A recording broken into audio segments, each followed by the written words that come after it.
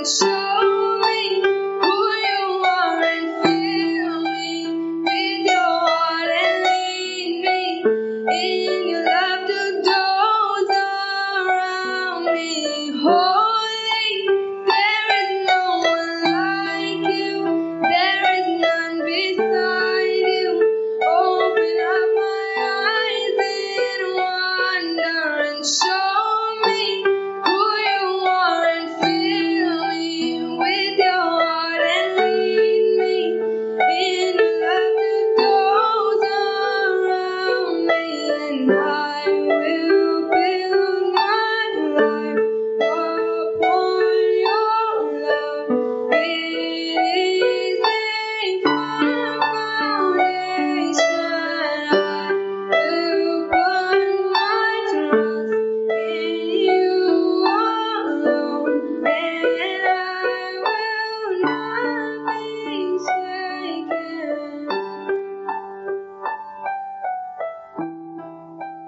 And the Holy Spirit is the author of God's Word, the Bible. He is the author of the Bible. So when you're praying to God's Word, the Holy Spirit is activated. The Holy Spirit is involved. What happened was, Mary, as a young Jewish girl, going about doing her household chores, very involved in her own little world, own little society, maybe in her own Jewish synagogue. Many of you are involved in church here. The angel came to her. And you know what? The angel knew her name. The angel said, Hail Mary. The angel called her by name. Daniel chapter 10 verses 12. The angel knew the name of Daniel. So the angels know your name, because God has called you by name. And the angels have been assigned to you. They have been given your name to watch over you, to guard you, to guide you, to minister to you in all your ways. When Jesus was in the desert, the angels ministered to him. Right? So the angels are on assignment. As I just mentioned in Daniel chapter 10 verses 12, the angel came and said, Fear not, Daniel, calling Daniel by name. So he knows your name. The angels know your name. Angels are on assignment to you. The moment you pray, your prayer is answered. This is one wireless connection that is always within range. Never goes out of range. There is always power. Never loses its power. There is always a good strong signal. Because this message goes from you to God. And God instructs the angels to come and deliver your prayer, your blessing, your message. So here we find that the angels are pretty busy. They're always on assignment. But many times we render our angels jobless. We are happy doing things on our own. We are happy in our own little world, going about here, going about that, doing things on our own. And our angels are rendered jobless. They have no assignment. But God has assigned angels to each one of us. Psalm 91 says that He has given His angels charge over us. Right? To guard us, that even our foot will not trip against a stone. We will not hurt ourselves. So God's angels are here. And God's angels want to hear from you. They want to hear from you through God's word. Now the angels are also very conversant with God, because they were in existence even before you and me. So the angels are smart. They know what is your word, what is God's word. So suppose Jerome is saying, God, your word says that I will marry Shalini. Who's Shalini? I don't know, the word name just came to me. I will marry Shalini. So angels go and bring me Shalini. And he can sing Shalini, Shalini. And I'm thinking, oh, angels, you're an assignment to me. So Brother Marty said that whenever I call on you to deliver my life partner, the Shalini will come. And I want to take Shalini to Garuda Mall. So come on, angels, you have to minister to me, you have to guard me, you have to guide me. So the angels know God's voice. The angels know God's word. Right? They know your word and they know God's word. So listen to this. Daniel chapter 10 verses 12. The words that Daniel prayed were from God's word. And so the angel comes back and says, I have come because of your words. Your words have been heard and I have come because of your words. You have humbled yourself before your God. Your words have been heard and I have come because of your words. So it's imperative for us to understand this. That when we are praying through our own words, our words could fall on rocky ground. But when we are praying through God's word, our words could fall on fertile soil. And the Shalini or the Malini might not come. But God will have something bigger and better in store for you. Because He knows you, because He is the author, He is the finisher of our faith. Amen? Jesus is the Alpha, the beginning, and the Omega, the end of our faith. Psalm 139 says that each and every page in our life has already been scripted. Has already been written. And so we just got to fall into that purpose. So Mary was going about doing her own work and the angel comes and pronounces her name and says, Mary, God has sent me on an assignment and He is now giving you a new purpose. Your purpose is changed from ordinary to extraordinary. From natural to supernatural. Mary, this is your mission. This is your purpose in life. And for this young Jewish girl, it was baffling. It was overwhelming. Because her mission and assignment was not ordinary. It was, you are going to bring up God in this world. Wow. You are going to raise up God in this world. You're going to conceive God. It was a mind-boggling word that God had given through angel Gabriel, who introduced himself and calling on Mary saying, this is your new purpose in life. Mary's whole world turned around. She was troubled. She was a bit wondering as to, not a bit, she must have been amazed at this message. What's happening? How could this be me? Going about, doing all my stuff, doing my work. But Mary knew the scriptures. Mary studied the scriptures because in Jewish tradition, it was mandated and mandatory for all the Jewish children to be brought up in the Torah. In the books, or the 5 books that begin the Bible. Which are the 5 books that begin the Bible? Genesis, Exodus, Numbers, Leviticus, Deuteronomy. Right? So these are the books that Mary was conversant with, she was studying. And the Jews knew that a Messiah has to come. That a Messiah will come. She knew the prophecies of Isaiah. She knew the prophecies that were written. And she was well conversant with it. So when the angel came and delivered this message, she knew it was not a false message.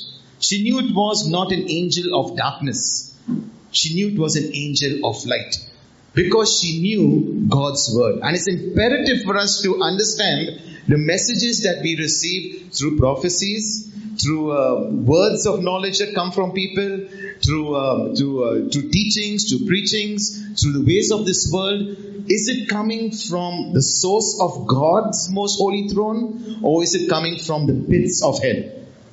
And the only way where you can discern that, measure that, is when you are conversant with God's word. The prophet Hosea chapter 4 verse 6, the prophet says that people are destroyed due to lack of knowledge. That means they lack knowledge. They are destroyed. So friends, if you do not know the truth, you will believe the lie. If you do not know the light, you walking in the darkness, you will believe is the light. As a matter of fact, the Bible says that in these last days, people will turn things around on its head. They will say, for what is good, they will say that is bad. And for what is bad and evil, they will say that is good. And that's what's happening in this world today. People are saying, all the things that's, for example, homosexuality, right? They're saying that, that is okay. That is perfect. Science says this. Biology says this. Sociology says this. Psychiatry says this. It's good. It's okay. There's no problem. So the whole world is being deceived because they lack God's word. And not only that, if you continue reading Hosea chapter 4 verse 6, it says, people are destroyed because they reject the knowledge. Because they have rejected knowledge. So what that simply means, people are aware of God's word, but still deliberately and disobediently they pursue the fruits of darkness. They pursue the works of darkness. And they start compensating and saying that darkness is light, bad is good. My people are destroyed for lack of knowledge, and because you have rejected knowledge, I reject you from being a priest to me. And since you have forgotten the law of your God, I will also forget your children. So it's very important for us to understand that God's word should be followed, not 10%, not 50%, not 75%, 100%. The jars at the feast of the wedding of Cana of Galilee was filled to the brim. And because it was filled to the brim, the wine they received was also filled to the brim. If the jars were filled to just 50%, how much wine would they have received? 75%, how much would they have received? So when we sing that song, I surrender all, I surrender all, sometimes we lie. Because we don't surrender all, and we should change the lyrics to read, I surrender 50%, I surrender 75%, konjo inge, konjo ange, abdi. That we should change the lyrics around. Because, see guys, it's important for us, even as, like this is how we overcome the songs we sing, to put those songs, to put those words into action. And that's what the stewards at the feast of Cana of Galilee did. Mary said, do as he tells you to do. Follow his instruction. Follow his command. They were obedient. And they never asked questions. Maybe they were muttering under their breath like most of you all do. Oh, I wanted D'Souza biryani, but someone bought Mangalorean food. I thought Chinese was coming on the menu, but see, someone's giving high five there. It's no problem. I thought this was coming, that was coming. No, there could be murmurings under the breath. But they did it. They were obedient. So, follow the command. To follow in obedience is critical for our success. It's extremely important. So we find here that when Angel Gabriel came on the scene, even though Mother Mary was, wondering what's happening, how could this be, etc., it was important to understand that she submitted herself to God's will. She surrendered, as the stewards did, to God's will. Mary could command the stewards to be obedient simply because she was obedient. If she was not obedient and she was disobedient, she could not have expected obedience from the steward and saying, do as he tells you to do. Because when the angel told her that this is what's going to happen unto you, even though she was bewildered, overwhelmed, etc., she says, let it be done unto me according to your word. Or let it be done unto me according to your will. And I think that last underlying statement should always end our prayers. Lord, ultimately, let your will be done. Not my will, but your will be done. And that's the essence of closing your prayer. Before you even say the amen. Lord, I pray for Shalini, I pray for Malini, whatever it is. But Lord, that's my desire. That's what I want. But Lord, let it be done unto me according to your will. That's a prayer that pleases God. And we see that even after the purpose that was bestowed upon Mary is also the purpose that is bestowed upon us. So there's a purpose that has been assigned to our life. And the Bible says that everything works out for the good for those who have been called according to whose purpose? God's purpose. Not your purpose or my purpose. And many times we are tripping, we are falling, we are meeting with accidents, things are not working out in life, we are being frustrated, we are being slowed down, we've been, basically messing things up because we are pursuing our Shalini, we are pursuing our Malini, we are pursuing our own agenda. But when our agenda shifts to God's agenda, to God's purpose, that's when things explode in your life. That's when your water turns into wine. And that's when there's an extravagant explosion of blessings in your life. There's an extravagant harvest of blessings in your life. So it's important to understand what is God's purpose, what is God's plan in your life. And if you want to experience what is God's purpose, what is God's plan in your life, open God's word, pour over it. You don't have to go to prophets, you don't have to go to people and say, can you tell me, brother, can you tell me, sister, what is God's purpose, what is God's plan? No, don't misunderstand me. There are people that God has put out there that can enable you with direction. There are mentors that can enable you with direction. There are people out there, priests and prophets and apostles, etc., that can give you direction, that can help you. But remember, it's essential that you hear from God's word. Because if God can speak through people, other people, why can't He speak through you? Right? So God wants to talk to you. God has a desire to commune with you. And it's important for us to understand what exactly His plan and purpose for us is.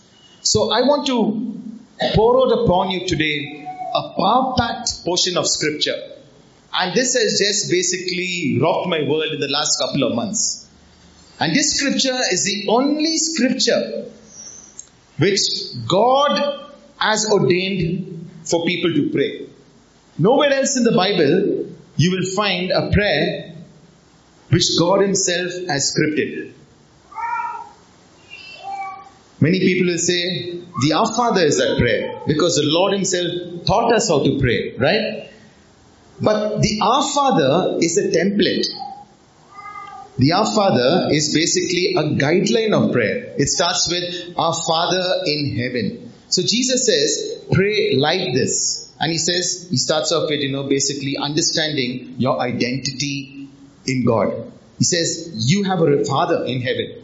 You are His child. So when you begin praying, know that you have a generous Father. You got a good Father. You got a compassionate and merciful Father. A Father whose ear is ever attentive to your need and to your cry. So Jesus goes on to say, Our Father in heaven, hallowed be your name. Switches to praise, from relationship to praise. Hallowed be thy name. Thy kingdom come. The promise, thy will be done on earth as in heaven. Give us today our daily bread. So that is, Jesus says, you use this style as a prayer. You use this template as your prayer. You use this format as your prayer.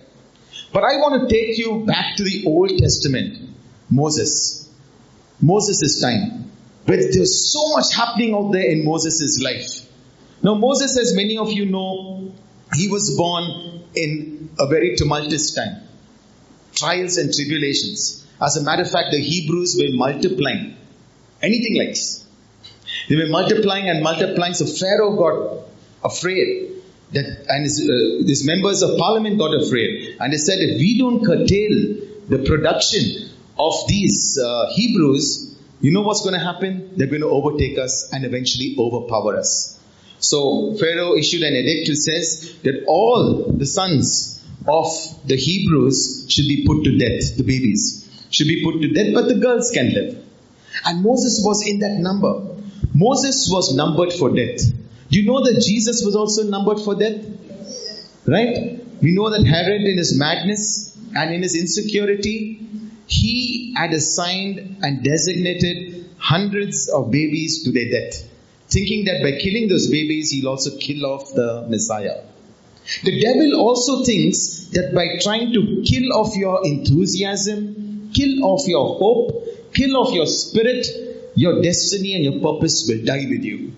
But that's why we go into God's word, which is our fuel pump, which is our petrol pump, to get refueled, to get recharged, to be re-energized with that hope, with that confidence, overruling the thoughts that, the devil has planted in your mind, kicking those thoughts out, uprooting those weeds that he is, planting in your lives, believing firmly that your destiny or your purpose will come to pass. And that's what happened with Moses. Moses was destined for death. But he had a beautiful little sister called Miriam. We got a beautiful little girl here, Miriam. And Miriam is the Hebrew for Mary, which is the Latin Greek version, right? Miriam is an Egyptian name. She's an Egyptian princess.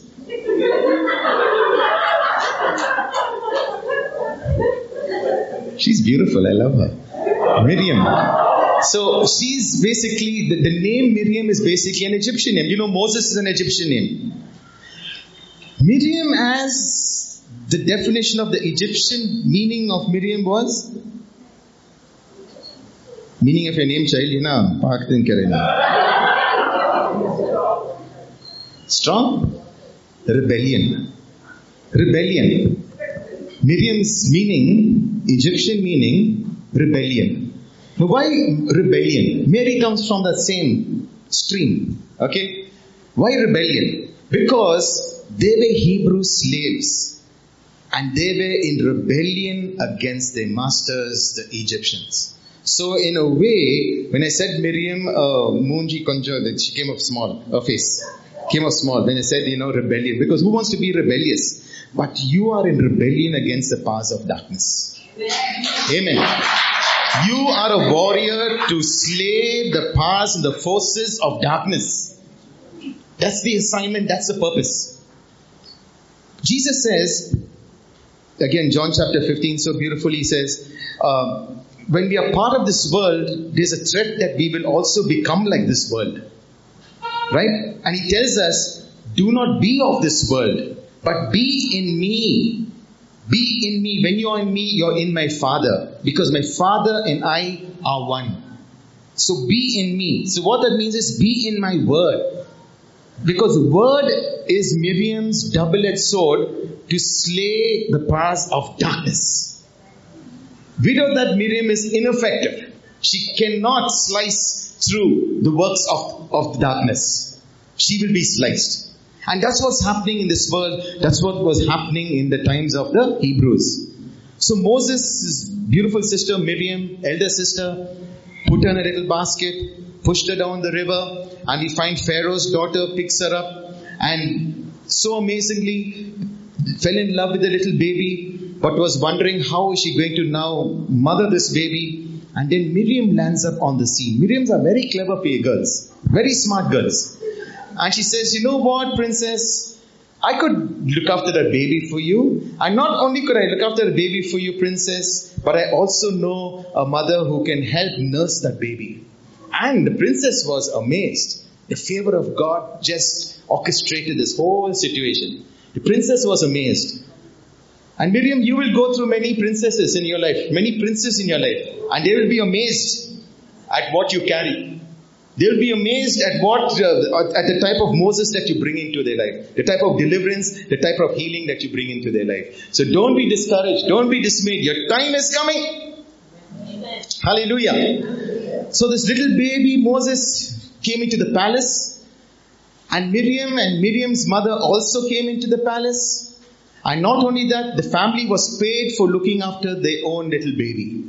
And they were brought up in royalty. 40 years. Moses lived in the palace, eating the choicest and richest of foods and drinks, eating of the best of knowledge of terms of education, technology and expertise, rubbing shoulders with the princes and the princesses, the diplomats and the bureaucrats of the greatest kingdom in this world. We live just 30 miles from Washington, D.C. Just 30 miles down the road, just about because of traffic and hours drive.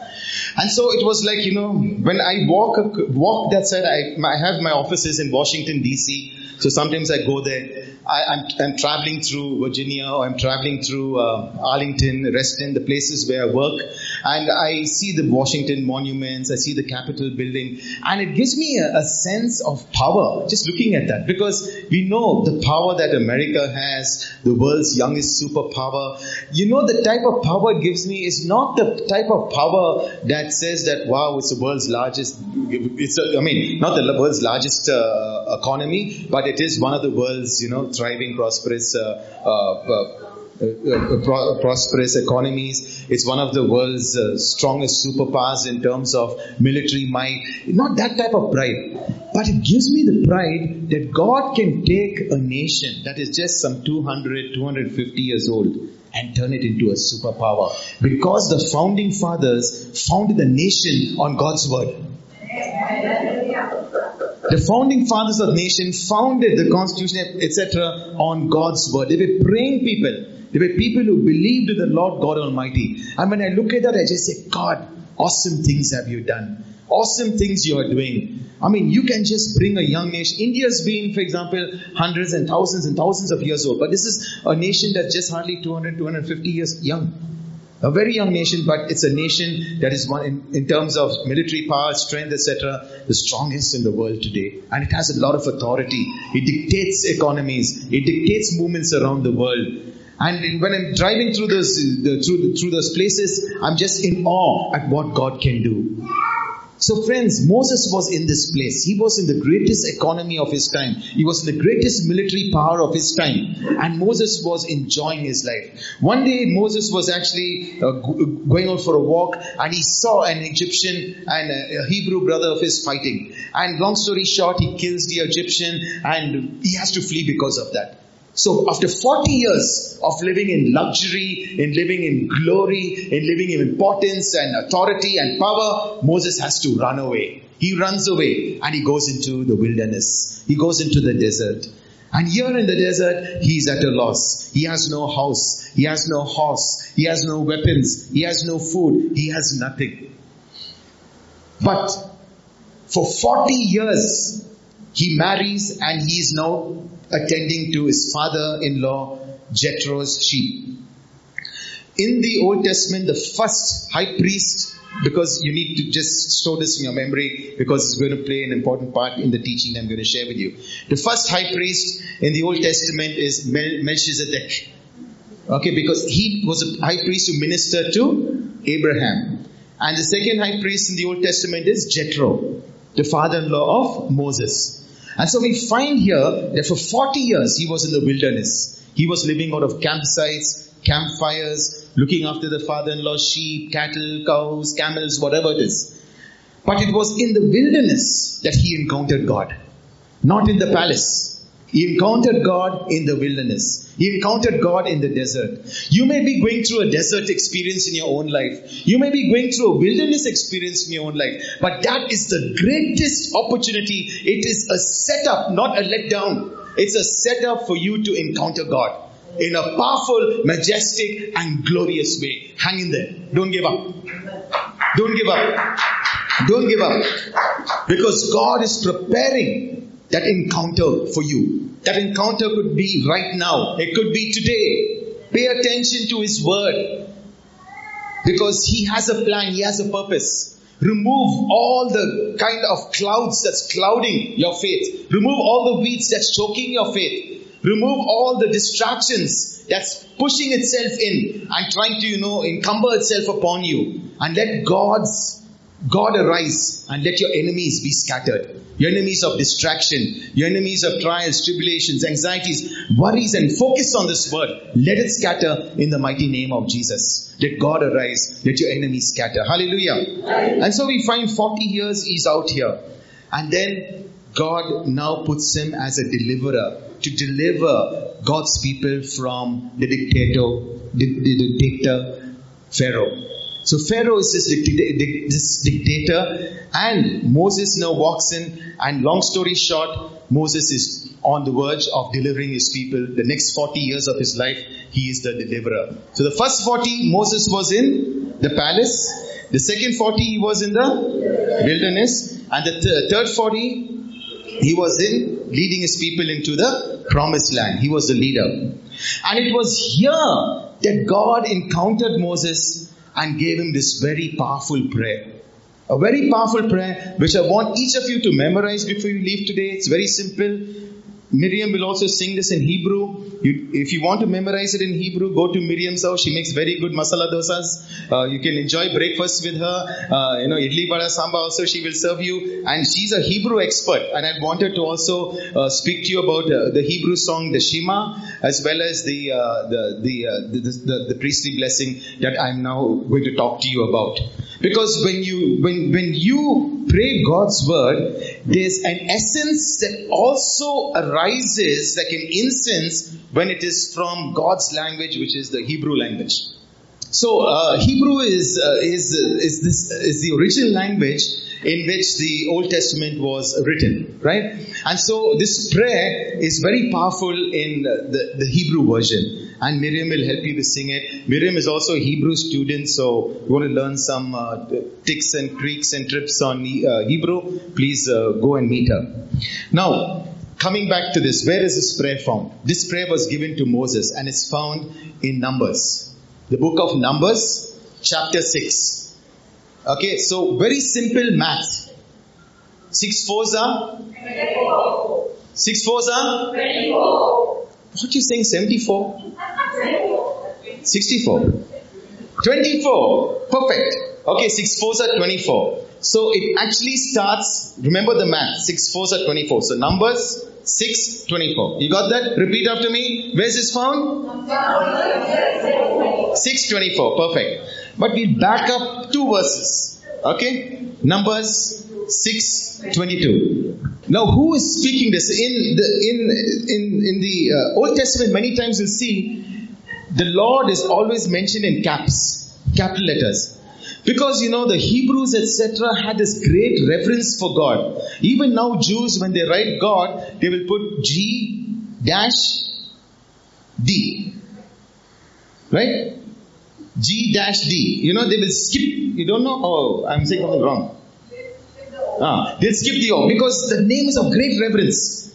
The name is powerful. The name is mighty. The name should not be just slandered. And that's why God says in the 10 Commandments, you shall not take the name in vain. So the Jews will never take God's name in vain. Even when they write it, they will write it, whether it's Jehovah, or whatever it is, they will write it in a way that no one can mistakenly pronounce it or take it in vain. They hold it in great reverence. Friends, hold the name of God in great reverence. Don't use it lightly. Don't just say, oh God this and oh God that. No, His name is powerful. His name is mighty. And His name is the name above all names. At His name, every knee shall bow and every tongue shall confess that Jesus is Lord. At His name. At His name, every disease has to bow. At His name, every sickness has to bow. At His name, every trial and tribulation and problem has to bow. At His name. That's a powerful name. And the Hebrew names of the Jews' names of God is, there are many. For example, El Shaddai, the favorite, means God Almighty. God who's more than enough. God who's magnificent. God who's almighty. God who's an abundant God. El Shaddai, powerful, mighty. Jehovah, Shalom, God who gives us peace. Jehovah Jireh, God who is my provider. Jehovah Nisi, Jehovah Rapha, the God who brings healing. So these are all the characteristics of God that is surrounding the name. So who is pronouncing the blessing? The Lord. If I give you a blessing as a human being, okay, if I give you a blessing, I say, I pray a blessing about you, upon your life, etc. I have limitations in me blessing as a human being. I have a limited capacity. But God has an endless capacity. He's infinite. There is no beginning, no end. He's eternal. He's forever. So God is the source. He's a bottomless well. And from that well keeps flowing and flowing and flowing streams and streams and streams of living water. So when God is ushering this blessing, the first point that you need to get into your heart is, with God there is no limit. There is no capping. There is no umbrella. Some people say sky is the limit. I deleted that from my vocabulary now. There's no limit for me. The sky is not the limit for me. The whole galaxy is His. The whole universe is His. Everything is His. There's no limits for Him. There's no limits for me. I can do all things through Christ who strengthens me. I can do all things according to His will, according to His purpose, for His name, for His glory. Amen. So understand that God is speaking to you. He is giving you this promise. He is pouring out this opportunity upon you. He spoke to Moses. Now you got to understand the relationship between Moses and God. As a matter of fact, Moses and God had a great relationship. They used to speak to each other, as God says, face to face. Let me see if I can find that scripture for you. I loved it. They speak to God face to face. And we find so amazing that where is it? Yeah. So let's go to Numbers chapter 12. Okay, and this is because of a small little family problem. A family issue was taking place. God has put this. I wasn't planning to teach on this. This is an amazing teaching. I will do it on video and maybe send it to you all. But I know why God has brought me to this. I wasn't actually coming to this. But since He's brought me to this, I will speak about this. Very important. Listen. Okay.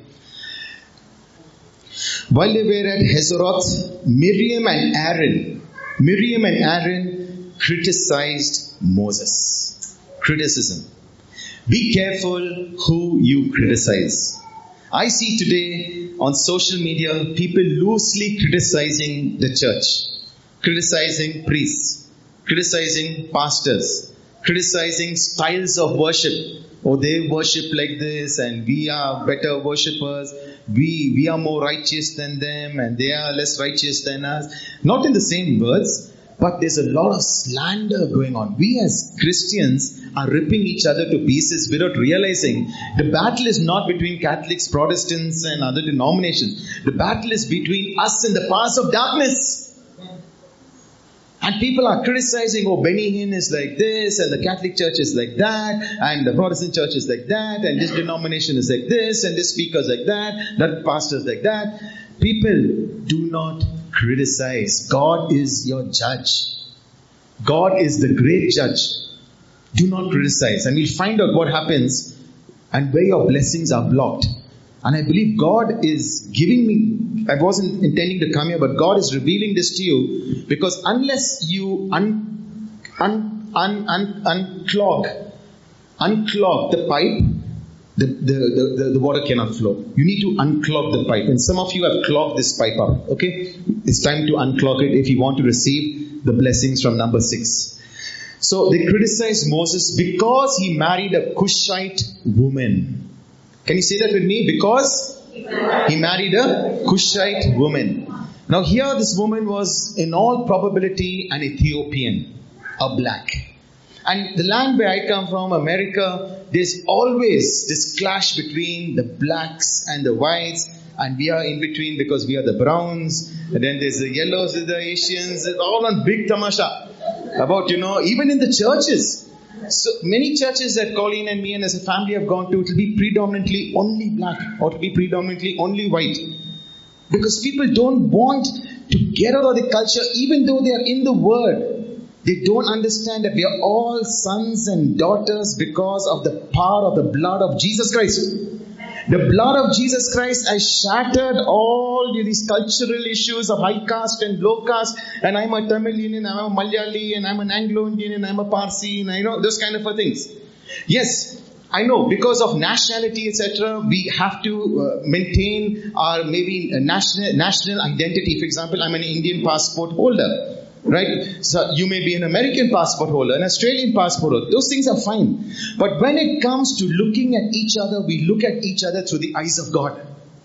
Sons and daughters of the Most High God. As believers, we are brothers and sisters. That's why we call each other brother and sister, right? But that's become a big hypocrisy. Because even with that, they say, I'm a Malayali and you're English speaking and you're Kannada speaking. So much a problem even with the language issue in the church today, right? We are all witnesses to that. Thank God, to a large extent, because of the BCCRS, because of the power of prayer in the Archdiocese of Bangalore, all those demons have been suppressed. The demons that are demonizing languages and demonizing worship. So, they criticized Moses because he married someone out of his culture. And God was not happy. Because the person that God has ordained for Moses is a person that is being arranged by God. So how dare we disagree with that arrangement? How dare we disagree with God's arrangement that, yes, even though you might speak a different language, you might come from a different state, you might come from Ethiopia, you might come from China, you might come from Japan. How dare we differentiate? God has decided that Martin Ribera will be born and brought up in India, in Bangalore. Right? I can't criticize myself or my parents, mom and dad. Mom is here. Why did you give birth to me in Bangalore? If I say that to my mom, she'll slap me. But don't ask questions, she'll say. But the fact of the matter is that we sometimes are unhappy with who we are. And what does Jesus say about the 2 commandments He's blessed us with? You shall love. You shall love. Love the Lord your God with all your heart, with all your soul, with all your mind. You shall love your neighbor as. But we are critical about ourselves because we feel that I was born in this type of a culture, this type of a language. I wish I was born an American. I wish I had blonde hair and blue eyes. There are people who think like that. There are people who, wish that, they were born in China. Or people wish that they were born in Denmark or Sweden or whatever. They are unhappy with what God has begun in their life. They are critical of themselves. They are criticizing themselves. Today I want you to erase the criticism of yourself, criticism of where your offspring began, where your source began. Erase it. Get that out of the way, because that is the first step to your blessing. Love yourself. Appreciate yourself. Be thankful for yourself. You're wonderful. You're unique. You're beautiful. You're handsome. Miriam sang that song, right? I am beautiful. Yes. Believe it. Because the one who made you does not make mistakes. He made you perfect. You are a masterpiece. You're a work of perfection. He loves you as you are. How dare you criticize yourself and de-love yourself? He loves each and every one gathered here, irrespective of our ethnicity, irrespective of our culture, irrespective of the language we speak. He loves us. His Son shed His blood for us. And we do a disfavor to the work of the cross when we go into our silos and when we go into our cliques and our little groups and our little niches and say, I am Mangalorean and you're Bangalorean. No, we are all sons and daughters of the Most High God. So first is appreciate yourself. Love yourself. Okay. The second is appreciate culture. We're all a mix. We're all a mix. Some like pani puri, some like bel puri, some like biryani, some like, masala dosa, some like, Nadine likes only pasta. It's different. We all have different tastes. But that doesn't mean that one man's food is another man's poison. We appreciate that. We respect it. I might not. I don't like pasta. I dislike pasta. But because my daughter loves pasta, I'm fine with it. She can eat it for all she wants. But I won't condemn her for it. I won't criticize her for her taste because she's unique. She has her own style of dressing. She has her own style of behavior.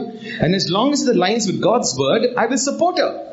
Amen. So we find here that they complained, they criticized Moses because he married a Cushite woman. See how God reacts, okay? I'll just read. They said, has the Lord spoken only through Moses? Okay, I'm skipping all that. But see how God reacts. See verses 4. Immediately the Lord says, hey, 3 of you all, come on out. Let's talk. Enough of this nonsense.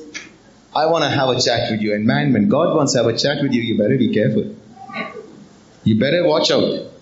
Don't wait for that moment, when He's in this type of a mood. Come on out, He says. Immediately the Lord called out Moses, Aaron and Miriam. Go out to the tabernacle. All 3 of you. He gives them the marching orders. And all 3 are marching in line. Wow, I could imagine what was going on in their mind, what was going on in their heart. Even then, could not Aaron and Miriam repent and say, hey, Moses, when we were growing up, my sister, if we get a pinch her or she starts crying, she'll scream loudly and she'll cry to attract the attention of mom and dad. And they'll come and give us sound thrashing because, we are worrying our sister. So we will, pull her aside before she starts crying, shove her mouth with sweet, with candy, keep quiet, don't let mom hear, take her outside. One brother go, mama, everything's okay, everything is fine. The other 2 brothers will be pulling her out, so that we will not get into trouble because of her. So couldn't Miriam and couldn't Aaron do the same with Moses? And say, hey, Moses, come here. God's calling you, you're God's favored. We better sort this out before we go to the boss. Come on, you don't get it? No, they all get the marching orders, they're marching, and then the Lord, verses 5, descended in the pillar of cloud and stood at the entrance. Aaron and Miriam, he called, and they stepped forward.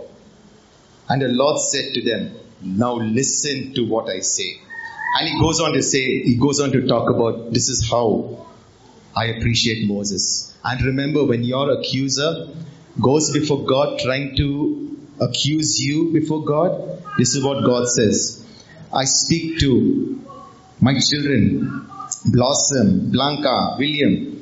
I speak to them face to face. The blood of my son was shed for them. They have been redeemed through the blood of my son. Don't you dare speak ill about them. They are precious in my sight. They are the apple of my eye. Don't you mess around with my William. Don't you mess around with my Lily and my Willie. They are mine. They are special.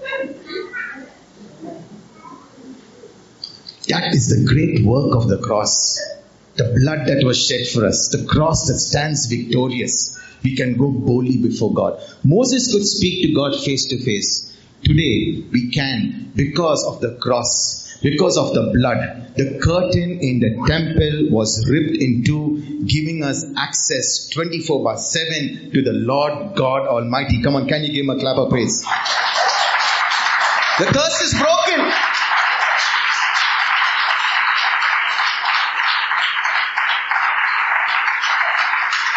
But if you want to appreciate the blessing of the cross, the blessing of the blood in your life, don't criticize the others who are also blessed because of the cross and because of the blood. You get that? So God's telling Aaron, God's telling Miriam, he says, I speak to him face to face, clearly and not in riddles. He sees the Lord as he is. So why were you not afraid to criticize my servant Moses? Be afraid. Be afraid when you criticize others. Be afraid when you gossip. You know, one of the deadliest sins God hates, detests, gossip. He hates, he abhors. Isaiah 40 says, he abhors, those who sow seeds of discord, disunity. But Psalm 100 says how good it is, how pleasing it is for brothers to live in peace and unity, for sisters to live in peace and unity. Get that vocabulary pushed into the garbage, friends. You are sons and daughters of the Most High God. Sons and daughters of the Most High God. And this was a teaching that brother Simon taught me. Simon Rodrigues, several years ago, when we were conducting a retreat for some Malayali brethren, and he was Mangalorean, I was Anglo-Indian, whatever you want to call. He says, look, I'm not a Mangalorean, he's not an Anglo-Indian, you're not a Malayalis. We are all baptized, washed, purified, saved, sanctified by the blood of Jesus. The blood of Jesus is our common denominator. It's the blood of Jesus that binds us together in unity with cords that can never be broken. Get that garbage out of your lives. And that was a thought-provoking process for me. But we find here, the Lord, verses 9. The Lord was, verses 9. Lord was angry, the Lord was very angry with them. And he departed. And what happens? As he departs, the cloud moved from the tabernacle. And what happens to Miriam? Miriam stood with her skin as white as snow from leprosy. If your prayers are being hurdled, there's no peace in your home, there's no joy in your life, it could be because of a spiritual leprosy. Leprosy does not signify leprosy as a disease, but it could be a skin ailment, a skin disease, a terrible disease. But there's also a spiritual leprosy that we need to be careful of, that we don't call upon ourselves by loosely using our tongue, to criticize people of other nationalities, people of other skin color, people of other languages, or people of other cultures. So now, since I've got it out of the way, Moses was a person, chapter 6 verses 22, Moses was a person whom God had a great relationship with.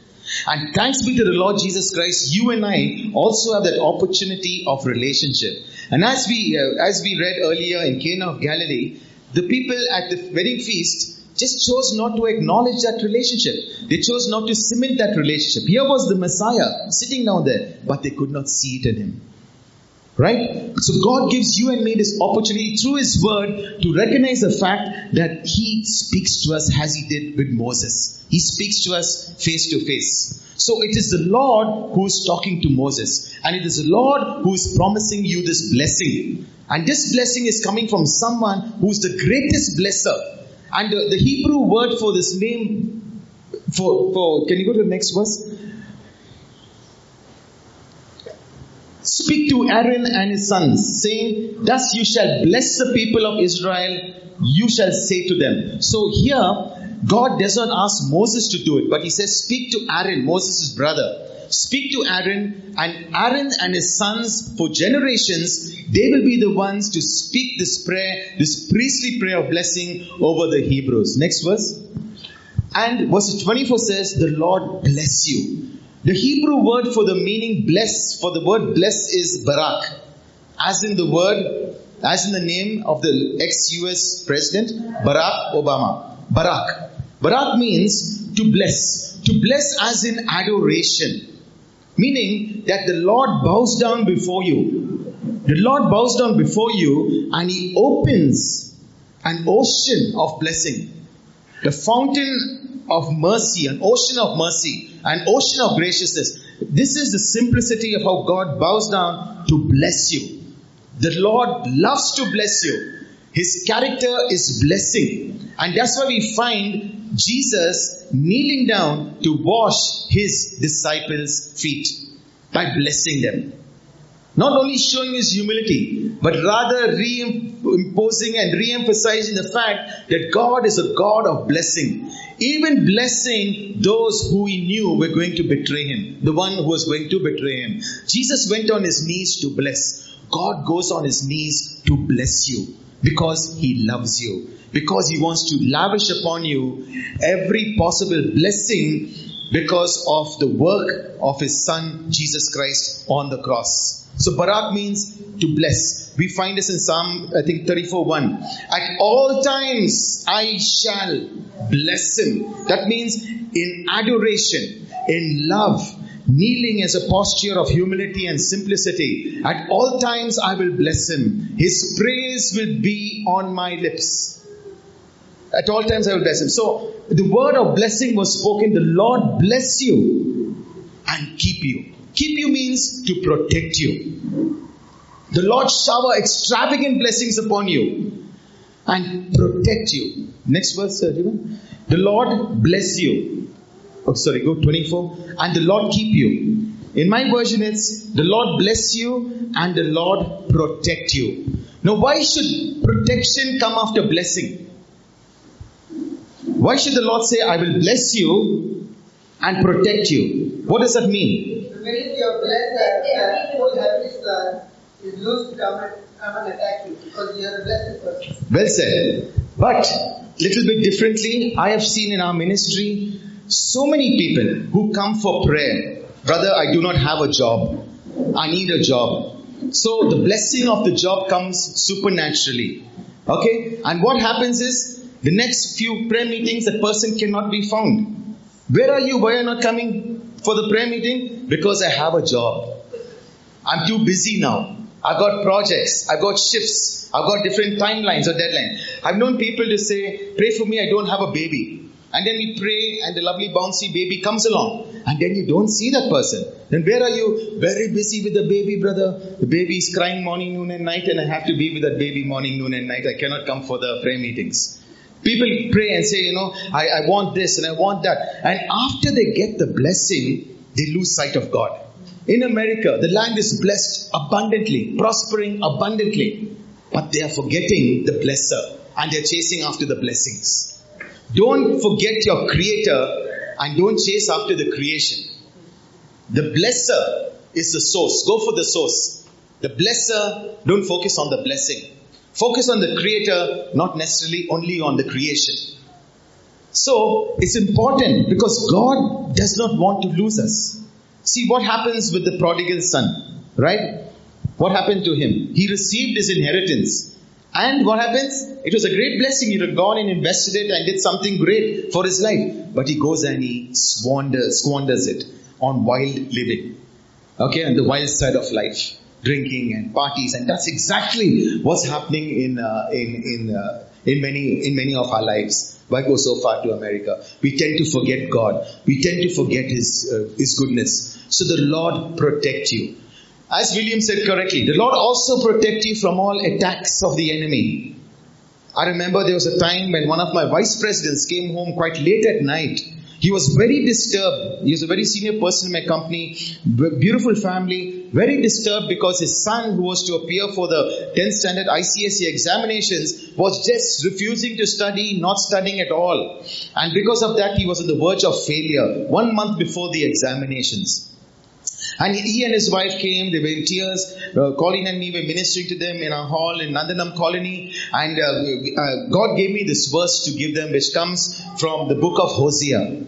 And Hosea, as we know, was a prophet. And God asked this prophet to marry an adulterous woman. So in the context of this specific scripture that I gave them, Hosea goes back to God after they get married and says, God, you know what? I love this woman. I was obedient to you. You asked me to marry a prostitute. I married her. But God, you know what? She just does not want to stop her old ways. She's still going back to her former lovers. She's still doing all the sinful acts. And God gives Hosea this promise. Beautiful promise. Friends, this is the promise for you also. God says, Hosea, I am going to build a thick hedge of thorns around her, so that she will not be able to go towards her lovers. Those thorns will wall her in. Hosea, I'm going to build a wall of fire around her, so that those lovers will not be able to come to her. They were very obedient. They took that same scripture. I'm a strong proponent of praying through the scriptures. I told them how to pray through the scriptures. They kept on declaring it. They changed the name of the son. Okay, I'm just going to throw up a name. This is not the actual name. It's a fictitious name, but it was like this. God, let's say the boy's name is Mark. God, Father God, I thank you for building a thick hedge of thorns around Mark. Mark cannot go towards any evil. He cannot go towards alcohol. He cannot go towards drugs. He cannot go towards pornography. He cannot go towards wasted living. God, I thank you for building a wall of fire around Mark, so that all those evil influences through friends and the media cannot come to him. 2 days after that, I get a phone call at about 3 in the morning. Marty, Mark has met with an accident. What happened? He and his friends were coming back after a drinking spree. And this boy was just hardly 16, 17 years old, coming back from a drinking spree. They skidded by the Frasertown underbridge and they had an accident. So I said, okay, what happened? It's a police case, a police station, etc. So I said, okay, fine, we'll take it up tomorrow morning. Let him be there. Don't worry about him. The next day I go to the house and I see Mark in the bed. His leg broken. The scripture came to pass. Now listen carefully, don't misunderstand what I'm saying. When Mark's leg was broken, he was rebellious, he was disobedient. And sometimes God will allow something to happen just to bring you back to His love. And it may be a harsh method also. Maybe a harsh method also. If you continue to be disobedient, God will give you chance. God will give you opportunity. One day He'll pull the rope. He pulled the rope for Mark. Mark's leg was broken, but the scripture came to pass. Mark could not leave his bed to go to his former lovers. And because Mark was bedridden in the house, Mark's former lovers could not come to him. So what other opportunities did Mark have to have in that moment of loneliness? Study. He passed, I went there to his house, he was very angry. He shouted at me also. Oh, you told everyone in the world, shouting at his father, he used to abuse his mother, filthy language. You told everyone in the world about me, and this is an obstinate mule he was. Anyway, I just prayed and we walked away, etc. 1 month, he went, he performed his examinations, wrote his examinations, he passed. Today, he's a sailor, he's living in Canada, and we are very good friends. He loves us. Because he saw that everything ultimately works out for the good of those who are called according to his purpose. Hallelujah. Called according to his purpose. It will work out. It might hurt. It might be painful. Pruning is a painful process. But unless we are pruned, we cannot bear good fruit. Amen. But we have to go through the pruning. Hey, Wanda, don't want. No, we have to go through that. I don't want to go through that. No, we have to go through that. Pruning is a part and parcel of our Christian life. So when the pruning comes, you might shout, ouch, ouch, it's hurting, it's painful, etc. But remember, God is faithful. What God has brought you to, He will take you through. He is faithful. He's a good, good Father. It's who He is. That's His character. His character is goodness. God, you're good. Your love and your mercy endures forever. That's the character of God, friends. And this is the character of God blessing you. This is the character of God protecting you. The prodigal son's father, the prodigal son's father did not want his son to go and live with his harsh life. But because the son was saying, I want it, he got it. Be careful what you pray for. I know many people who keep on praying, I want this life partner, I want this life partner, I want this life partner. No one else will do. All my love is for her. She's the only one in my life. I will not marry another. She is the one for me. And they run into this marriage, and after 6 months they want to rush out of the marriage. Be careful what you pray for. When we went to the US, this is testimony that my beautiful, lovely wife did not share.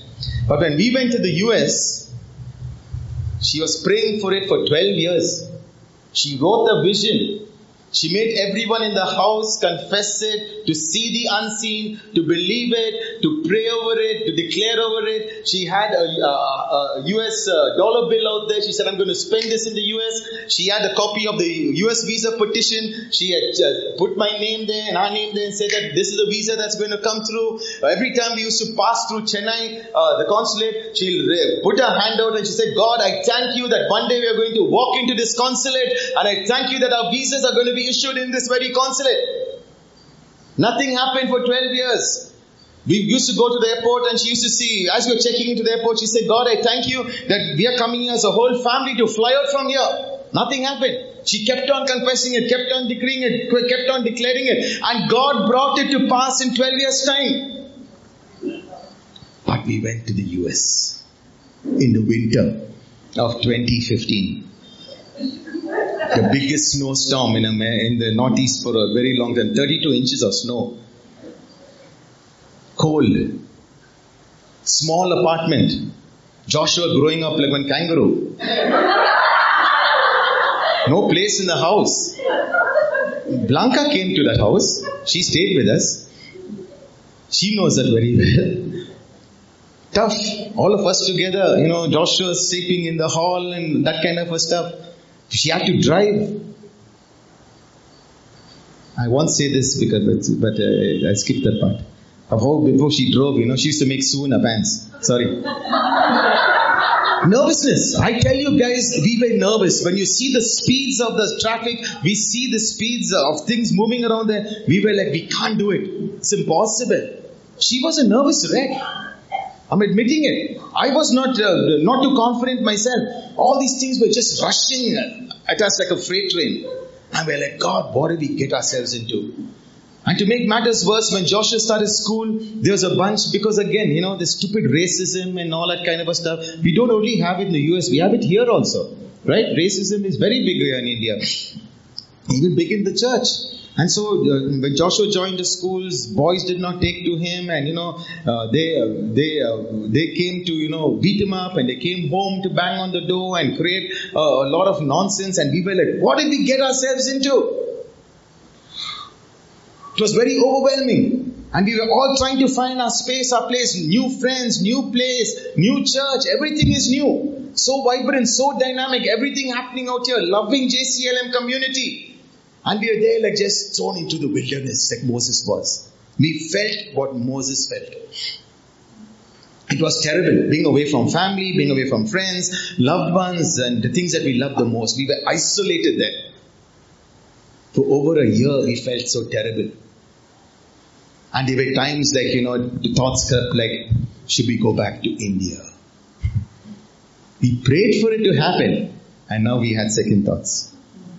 Not me, because I knew God has brought us to it, He will take us through it. I knew that God has a plan and has a purpose. It's not us wanting to go and chase some stupid American dream. No, we were living the dream here. You all know, we are living the dream here. We didn't have to go there to chase any stupid dream. But we wanted to chase God's dream. God has a plan and has a purpose.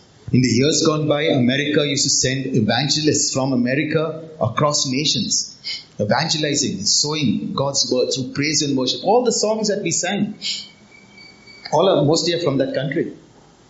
Worship leaders, artists, great resource of blessing that land has sown across to nations. And so we basically were like, now we know our purpose there, to bless that nation, which has been a blessing to nations. And that's what we are working on. The city that we stay next to is our neighboring city, Baltimore.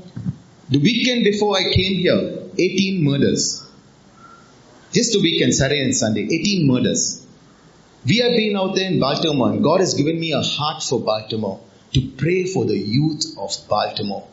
Sons and daughters like you have no fathers. Fathers are in prison. Mothers are leading a stray life. Those young boys and girls have no one to bring them up. They're all going astray. They're finding refuge in drugs, alcohol, violence. The city is the second most after Chicago, the second most violent city in the US, maybe even in the whole world.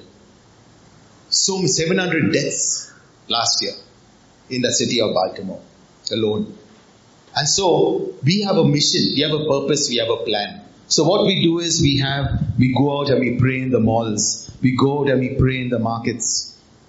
We go out and we pray in the schools. Because students, Sister Ravina, this is your call. Students don't even know the name of Jesus. Colleen was right when she said, so-called American country, but there's no gospel in the schools. There's no Bible in the schools. There's no prayer in the schools. All the nonsense is being passed to the schools.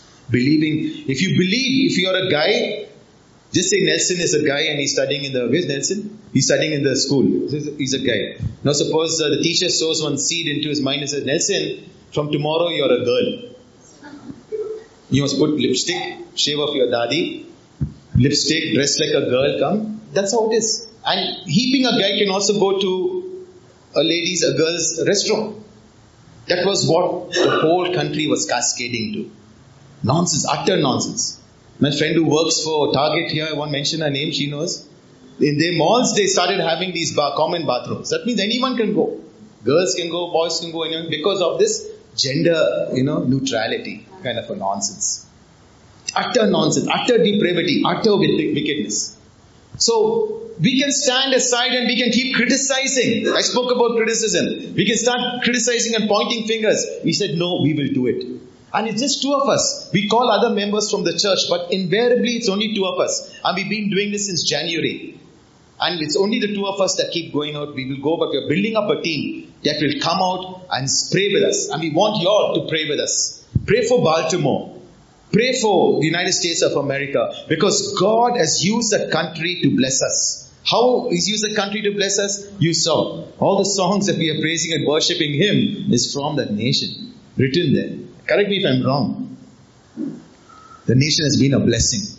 India is a blessing. And I believe now India is now going to bless the West. Europe is gone. It's a valley of dry bones. There's no spirituality. Nothing there. There's no belief system. America is a little better. And it's a bastion. It's, I think, last bastion of the West. And we got to go and fiercely protect it and pray for it. So pray for Baltimore. Ask the Lord to send you to this nation. We're going to pray for you guys, Colleen and me. Those of you who have a desire to come out to the West for His glory. Not to just shake hands with Trump or whatever. We won't pray there. But if you want to come and serve the Lord, want to come and pray for that nation, start here. Get a map of Baltimore. Pray for it. Declare. As Colleen persisted 12 years. But remember, the walk for us was very difficult. Things started to change. Things was always good. But we saw changes on the horizon from Thanksgiving of last year.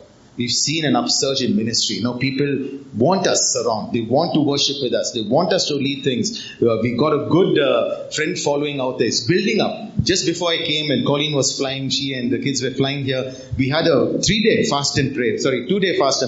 Friday, the whole night, Friday night, the whole Friday, the whole Friday night, the whole of Saturday. Some friends of us just joined together and we prayed. And so they are praying friends out there that we are unifying with. There was one Chinese friend. There was 2 Americans, generational Americans born and bred there, generations in America. There was a friend from Africa. Different nationalities, different tribes, different tongues. We came together fasting and in prayer. And we fasted and we prayed and we continue to fast and pray for that nation. Fast and pray for your nation. Fast and pray for this nation. Fast and pray for the nations. And if God is putting on your desire to come out to the west and to bless that, we will pray for you today and the doors will be open. But ensure that as the Lord blesses you, you also are in the shelter of the Most High God. Psalm 91. Psalm 91. Those who abide in the shelter of the Most High God. All the promises, that condition is when you abide in His shelter, in His protection, in His promises. All the promises in the cover of Psalm 91 enfold, blanket you. You're protected. You're victorious. So the Lord bless you. The Lord protect you. Next, Stephen. The Lord make His face. Make His face. Seek His face. Remember the song we sing? To seek your lovely face. Make it a priority. If you want the Lord's face to shine upon you, seek His face. To seek your lovely face. To seek your compassionate face. The Lord make His face smile upon you. What that means is the Lord reveal more and more of His friendship. Jesus says, I have not come to call you slaves. I have come to call you friend. Hallelujah. Which other God, you tell me? Who else has ever said that, friends? Friends of God. You are friends of God. You are friends of God. Make His face smile upon you. Shine upon you. When Moses, the face of God, when Moses encountered God on the mountain, the countenance, the glow on Moses' face as he came down from the mountain was amazing. Brightened up. When you are face to face with God at home in your personal prayer time, when you step out, Phoebe, and you go to your office, people will see the glory of the Lord upon you. Spending time with Him. People, the favor of God, I tell you, friends, the favor that we receive as a family, what Colleen testified, is nothing but the favor of God.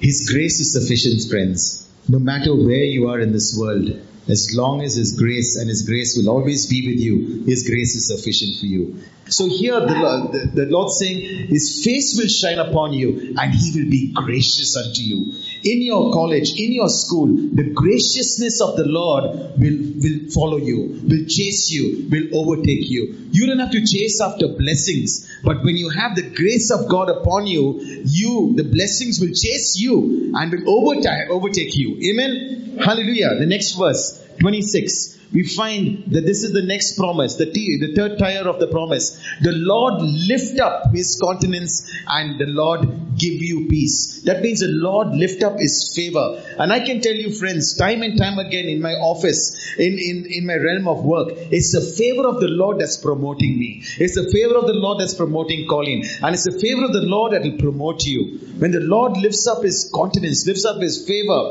you will be surprised that your enemies will become your supporters. That He will make your enemies your footstool. You don't have to fight the battle because the battle belongs to the Lord.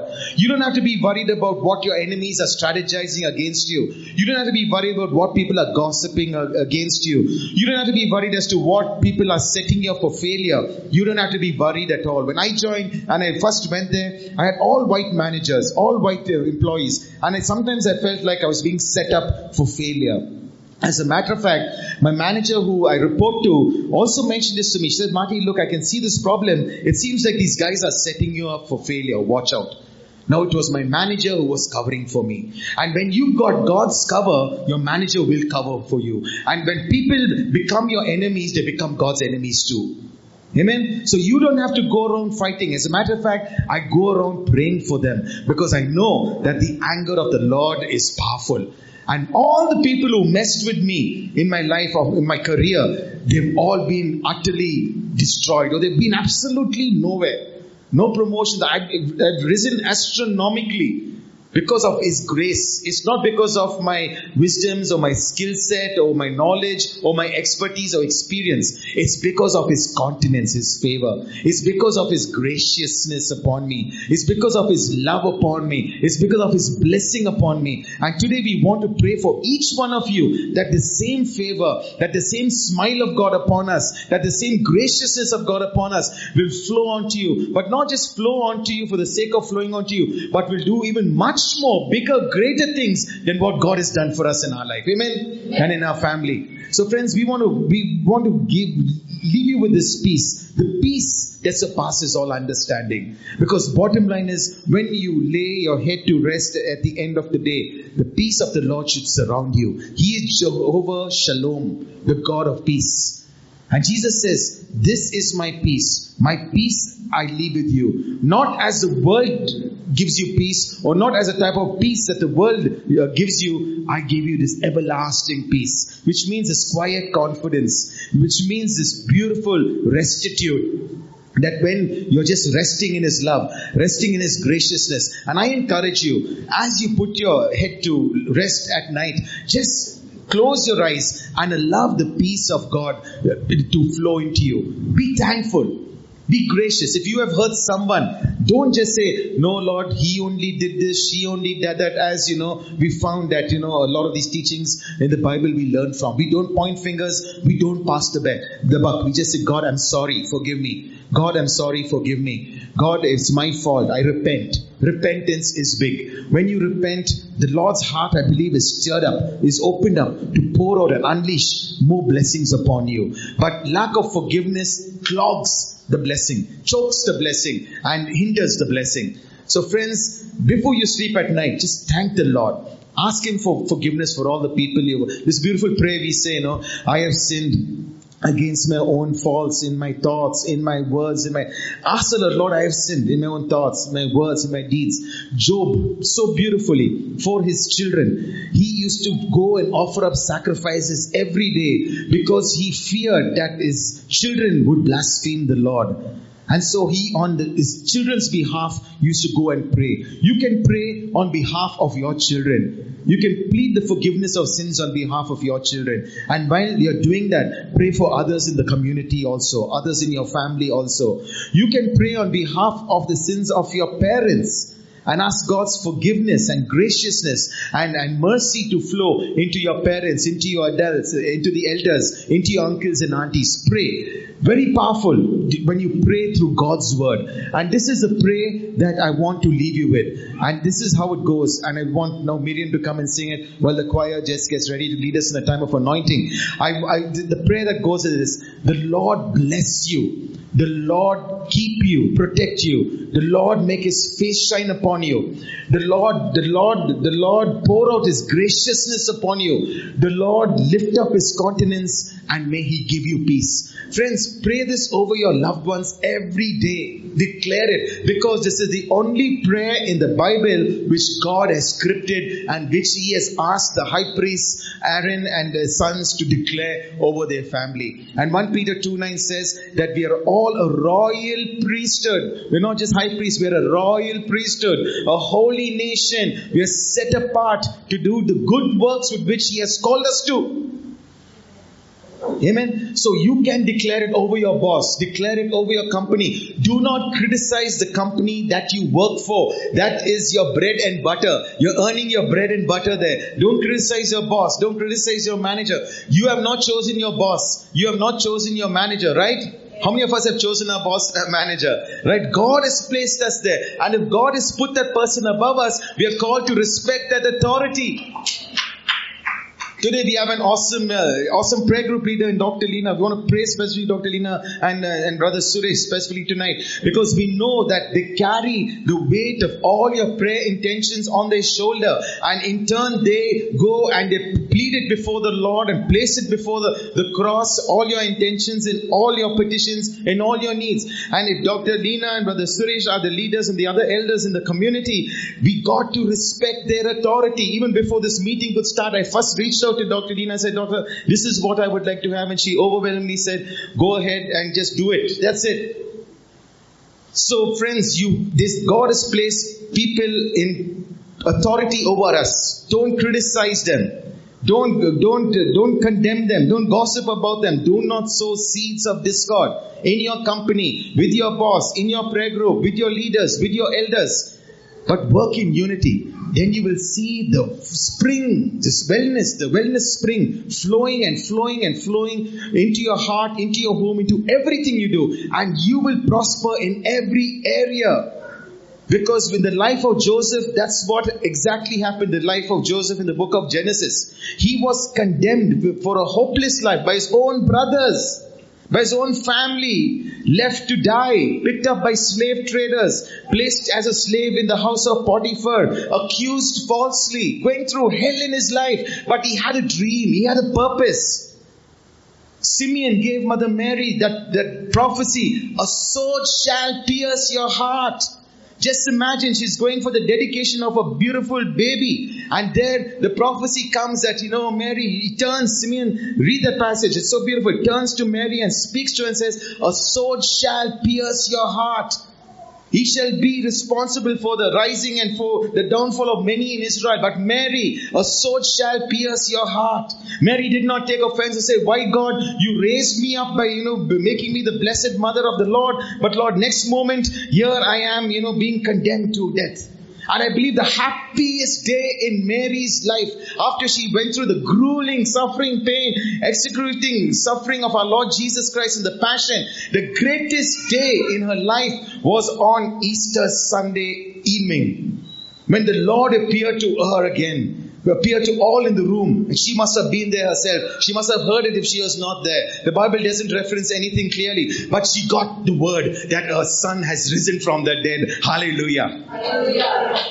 And that would have brought her so much of joy, so much of delight. She would have been jumping up and down and saying, as she prayed in the Magnificat, that is the first Christmas carol, the Magnificat. The first Christmas carol. And as you all are preparing for your December outreaches, remember, the first Christmas carol was a Magnificat. Because that's when she went to Elizabeth and she praised God. And she said, I rejoice in God, my Savior. Hallelujah. She praised God. She worshipped God out there through the Magnificat. And I believe that on Easter, Resurrection Sunday, her joy was complete. Even though she went through so much of agony, such a hard kind of a life with Jesus being all the time being ridiculed and betrayed and suffering such a shameful death on the cross. To see your own child go through that is one of the worst tortures for a parent. But Mary did it and she received the fruit. No offense. Don't take offense, friends, whenever you're confronted with people who challenge you and oppose you, but rather surrender them to the Lord. Because remember, the prayer says, the Lord bless you. The Lord keep you. The Lord make His face shine upon you. The Lord lift up His countenance and the Lord grant you peace.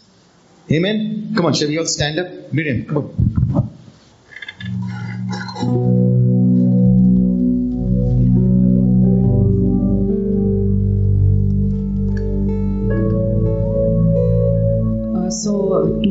I'm going to be singing this Aaronic blessing in Hebrew.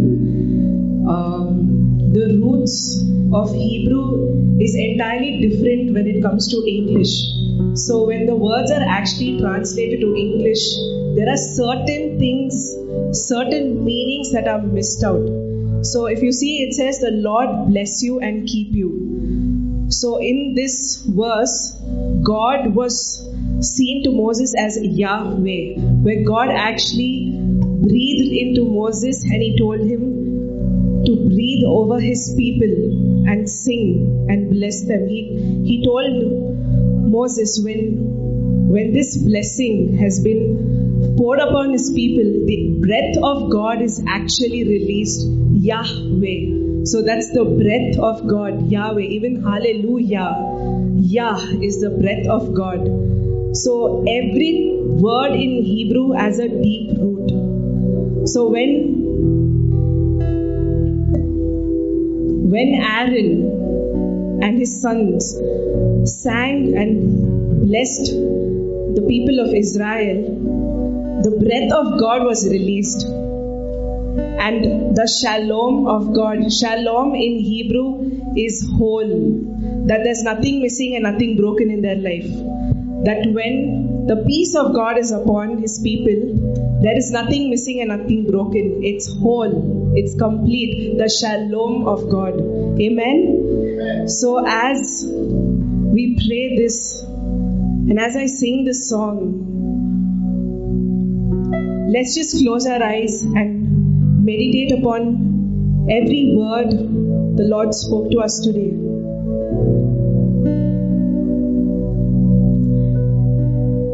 And during this time, let's ponder upon this prayer. The Lord bless you and keep you. May the Lord make His face to shine on you and be gracious to you and give you peace. Let's ponder upon this.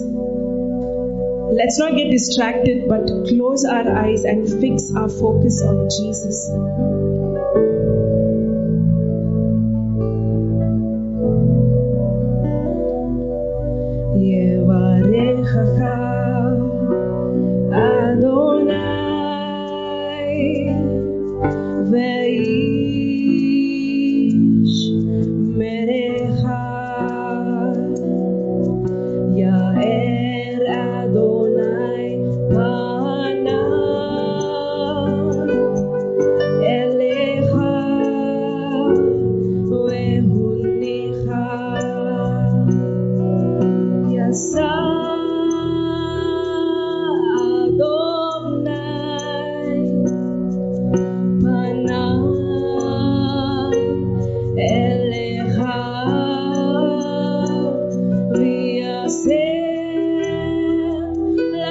Hashem.